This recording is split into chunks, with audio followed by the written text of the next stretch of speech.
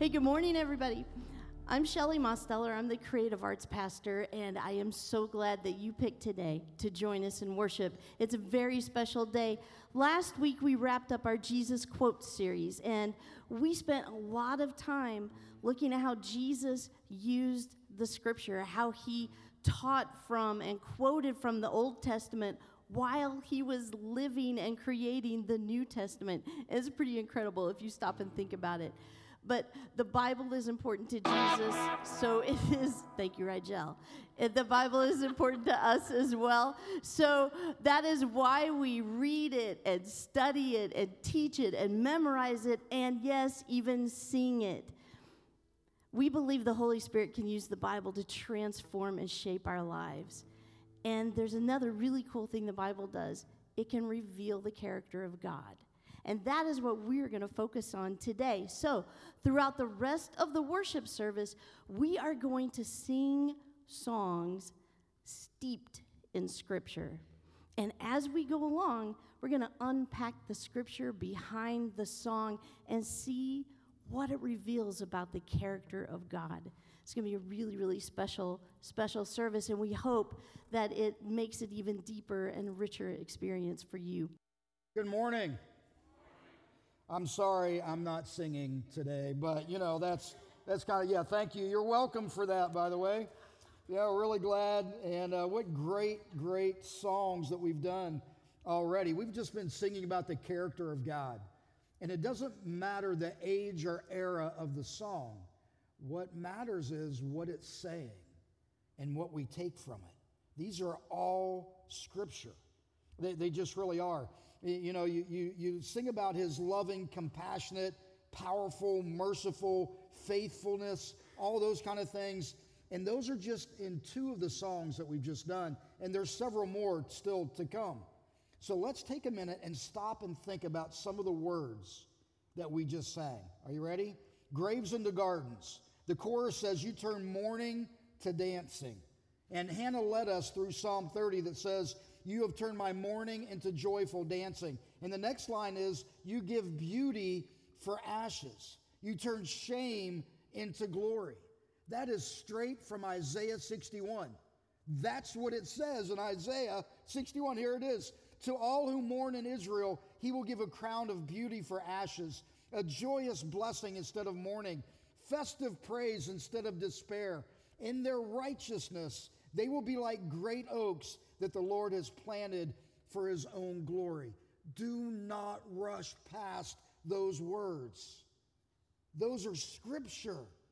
That's been around for a really, really long time, like thousands and thousands and thousands of years. Psalm and Isaiah are both in the Old Testament, so ancient Jews would have known those words.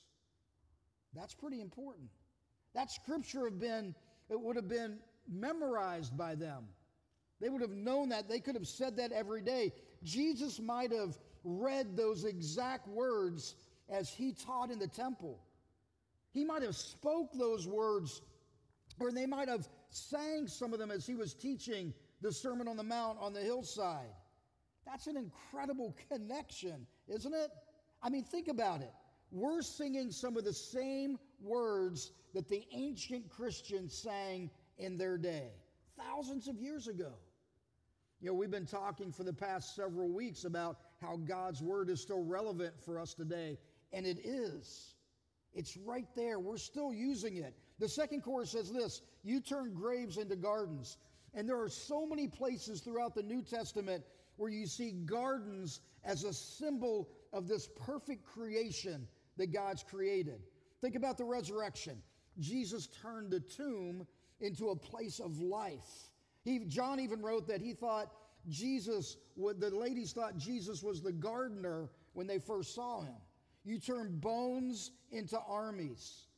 That's from a vision and a conversation that Ezekiel had with God.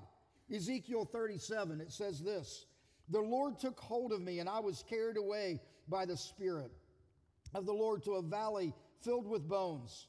And then he said to me, speak a prophetic message to these bones and say, dry bones, listen to the word of the Lord. This is what the sovereign Lord says. Look, I am going to put breath into you and make you live again. I will put flesh and muscle on you and cover you with skin. I will put breath into you and you will have life. Then you will know that I am the Lord. So I spoke the message as he commanded me, and breath came into their bodies, and they all came to life and stood up on their feet, a great army. That's a pretty wild story, isn't it? Did you have any idea that's what you were singing? You were singing that very scripture? You turn seas into highways. Anybody know what that's about? Yeah, it's the Israelites crossing the Red Sea on dry ground with Moses leading them. Isaiah 43, I am the Lord who opened a way through the waters, making a dry path through the sea. But forget all that. It's nothing compared to what I'm going to do. For I'm about to do something new. See, I've already begun. Do you not see it? I will make a pathway through the wilderness. I will create rivers in the dry wasteland. That's Isaiah 43. God is in the business of making old things new. That's what he does. He breathes life into dry bones. He makes a way when things seem to be impossible, and he's the only one who can do that. Again, these words we're singing are powerful. I mean, just singing and breathing this scripture that we don't even know what it is sometimes, but that's what we're singing. There's a song out right now that I really like, and if you listen to Christian music at all, you've probably heard it, and some of you have probably tried to belt it out in your car as you're driving, which is the only way I sing, by the way, and I belt it out in the car as I'm driving, and it's just an incredible song. It's called Jireh, and it's by this group called Maverick City, and it's awesome. As a matter of fact, when you sing this song, Jireh, most of us will sing this, but if I don't explain this to you, you'll have no idea what Jireh means. Do you know what it is? Jehovah Jireh. What does that mean? What's the purpose behind that? Here you go. It's one of the names that describes God. And we first hear it in the story of Abraham, and it's towards the beginning of the Old Testament. God planned on building this entire nation out of Abraham's family. But first, he wanted to show Abraham exactly what kind of God that he was. And he told Abraham to go up onto the mountain and sacrifice his son Isaac. And it doesn't sound like something that our loving, merciful, just God would do. And it's a hard story to wrap your mind around when you break it down. But look in Genesis 22. As they got closer to the mountain, Isaac asked his father, "We have the fire and the wood," the boy said, "but where's the sheep for the burnt offering?" "God will provide a sheep for the burnt offering, my son," Abraham answered, and they both walked on together. Can you imagine that moment as a father and a son that you had waited for your entire life? And when they got to the top of the mountain and had everything prepared, God stopped Abraham at the very last second. It says this in Genesis 22, "Don't lay a hand on the boy," the angel said. "Do not hurt him in any way, for now I know that you truly fear God. You have not withheld from me even your own son, your only son." Then Abraham looked up and saw a ram caught by its horns in a thicket. So he took the ram and sacrificed it as a burnt offering in place of his son. And Abraham named the place Yahweh Yireh, which means the Lord will provide. And to this day, people still use that name as a proverb. On the mountain of the Lord, it will be provided. Yahweh Yireh, or as we pronounce it, Jehovah Jireh. God will provide. Do you know that? Do you feel that? If God calls you to something, he's going to equip you for it. He's the God who provides. When things look hopeless, when things look impossible, he's the God who provides, and we can't earn it, and we don't deserve that, but he's the God that provides.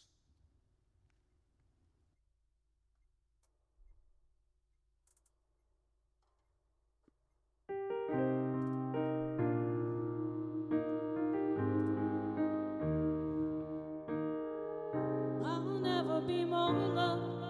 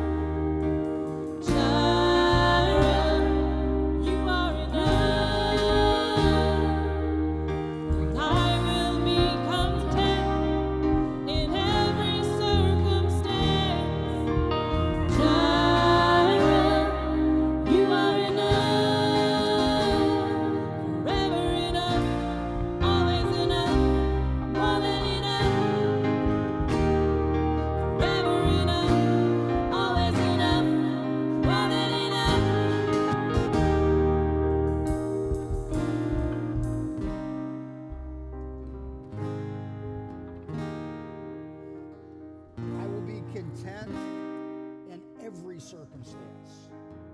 Can you say that? Can you say that you're content in everything? That's a strong statement. Can we really trust God in everything? What about when things go wrong? What about when life seems to be spinning out of control? Can we be content then? Let's shift over to the New Testament just for a moment, to one of the letters that Paul wrote to the church at Philippi. He writes this in Philippians 4, "For I have learned how to be content with whatever I have. I know how to live on almost nothing or with everything. I have learned the secret to living in every situation, whether it's on a full stomach or empty, whether with plenty or with little, for I can do everything through Christ who gives me strength." Paul wrote that letter while he was in jail. He was literally in chains, and yet he said he was content, that he had everything he needed because he had Jesus, Jehovah Jireh, the God that provides. Paul understood that it was God that provides his strength and the love and the mercy and the encouragement that he needed and that we need, not just to survive, but to be content no matter what.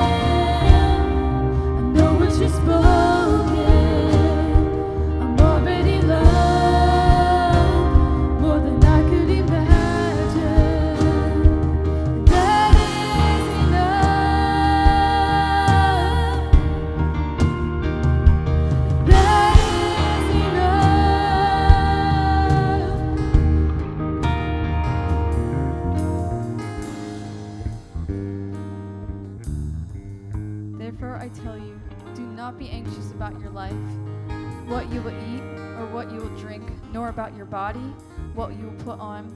Isn't life more than food and the body more than clothing? Look at the birds of the air. They neither sow nor reap nor gather into barns, and yet your heavenly Father feeds them. Are you not of more value than they? And which of you, by being anxious, can add a single hour to his lifespan? And why are you anxious about clothing? Consider the lilies of the field, how they grow. They neither toil nor spin. Yet I tell you, even Solomon in all his glory was not arrayed like one of these. But if God so clothes the grass of the field, which today is alive and tomorrow is thrown into the oven, will he not much more clothe you, O you of little faith?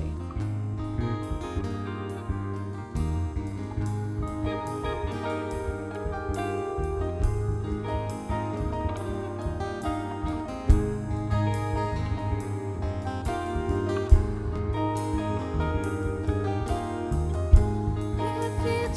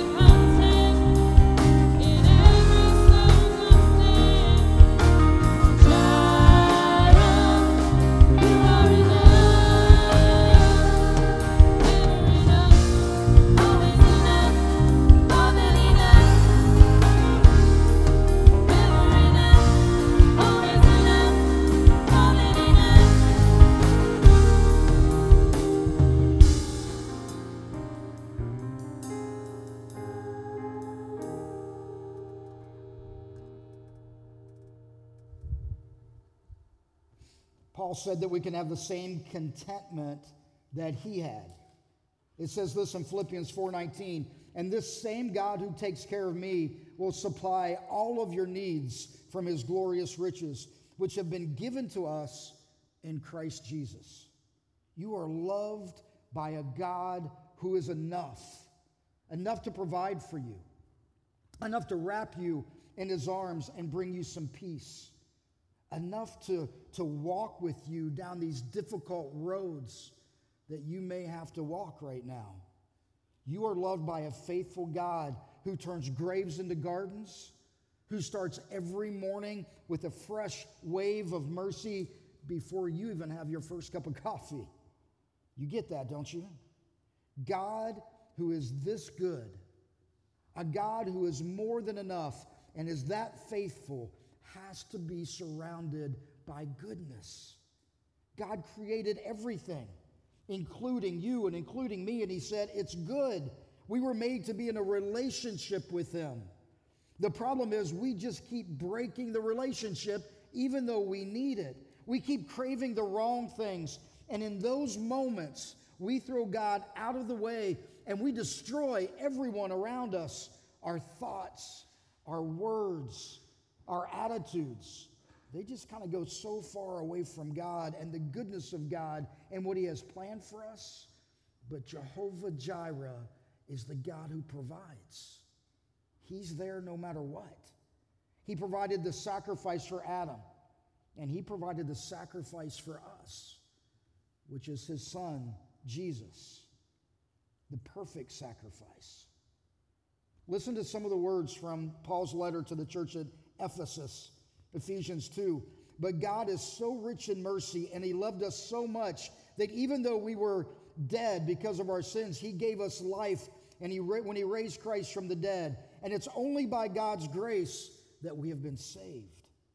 God saved you by his grace when you believed, and you can't take credit for this. It's a gift from God. Salvation is not a reward for the good things that we have done, so none of us can boast about it, for we are God's masterpiece.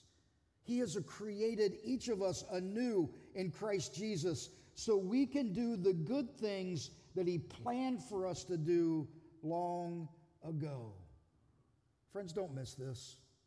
God believes in you more than you believe in yourself, and he's not willing to give up on you. That's God's incredible grace, because he created us to be a people that can love him and that he can love. And it's the only way we come into a relationship with him is by his grace.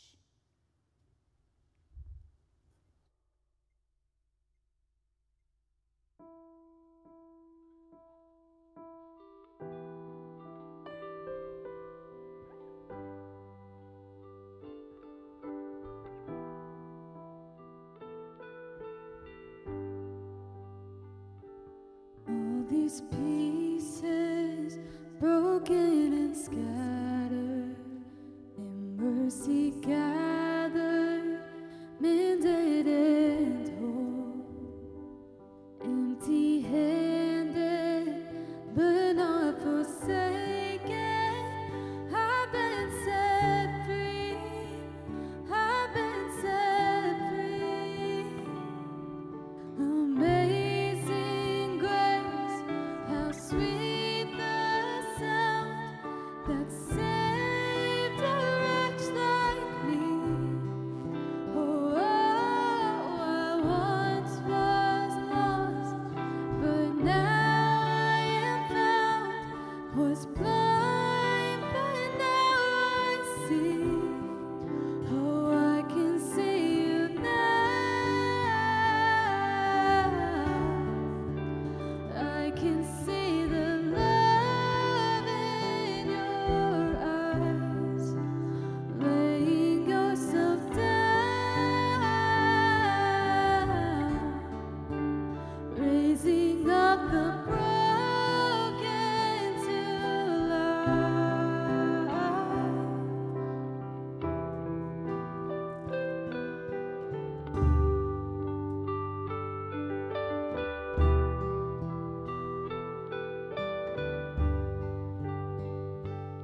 take our failure, you take our weakness. You set your treasure in jars of clay. So take this heart, Lord, I'll be your vessel, the world to see your life in me. Oh, amazing grace, how sweet the sound that saved a wretch like me. Oh, I once was lost, but now I am found. Was blind, but now I see. Oh, I can see you now. I can see the love in your eyes, laying yourself down, raising up the broken to life.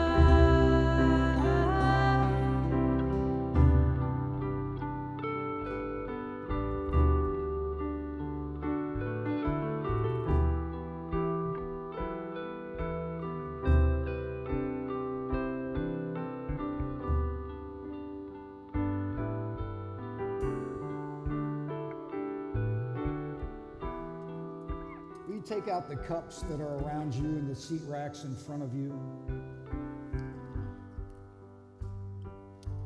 This is called communion. And we celebrate it every week here because it's so important for us as Christ followers to remember what Jesus has done. To remember that this life isn't about us. That Jesus sacrificed his life so that we can impact the world with his love. That's what it's about. He said, listen, I'm going to give up everything. He left the throne room of heaven, came to earth as a child, grew up in this world, and then he said, it's time for me to be the ultimate sacrifice, the perfect sacrifice, and he gave his life for us. But he didn't stay dead. That's what we celebrate. He rose again. That's why this is important. Because we remember what he did, what he sacrificed, but we remember our opportunities to go out and tell people about how great he is. Will you take the bread out of the bottom, please, and hold it with me?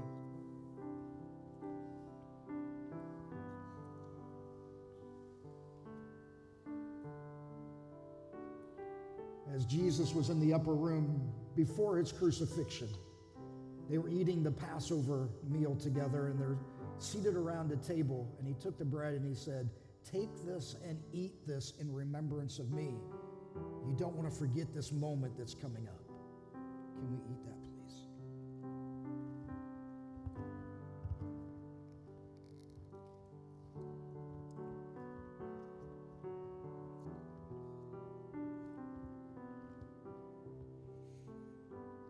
Then he took the wine that was in a cup around the table, and he took it and he said, drink this to remember the sacrifice, the blood that I'm about to shed for you. You don't understand that now, but you will in the future. Drink this to remember that your sins are going to be forgiven.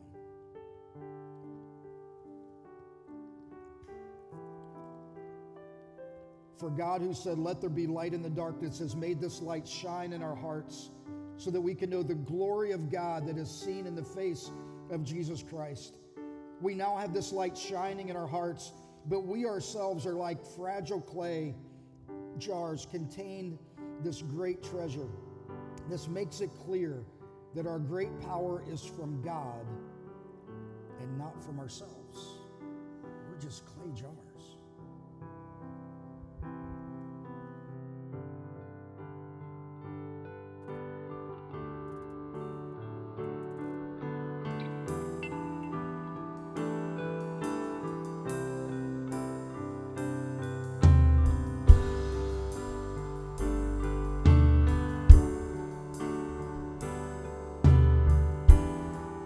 Let's sing Amazing Grace.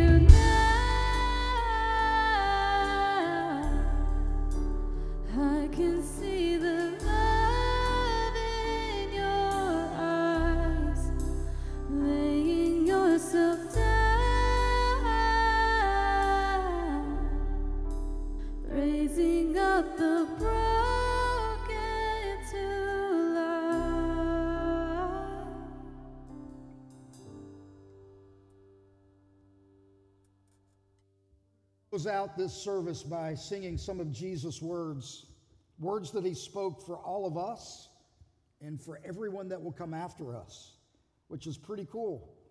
Jesus says this in Matthew 11, "Come to me, all of you who are weary and carry heavy burdens, and I will give you rest. Take my yoke upon you. Let me teach you, because I am humble and gentle at heart, and you will find rest for your souls. For my yoke is easy to bear, and the burden I give you is light." Whatever you're searching for, rest, peace, hope, purpose, Jehovah Jireh, Jesus provides. John explained it this way in John 3, "For this is how God loved the world. He gave his one and only Son, so that everyone who believes in him will not perish, but have eternal life. God sent his Son into the world not to judge the world, but to save the world through him." Will you pray with me? Father God, may we remember how powerful you are, how great you are, and how much you love us. God, we couldn't do anything on our own, but God, through you, we can do everything. Thank you for that gift. Thank you for the gift of Jesus. Thank you for the gift of your scripture, of the Bible, the word that we can sing and put into our lives, because these words are so important that we need to know them. God, thank you for this morning. And it's in Jesus' name, amen.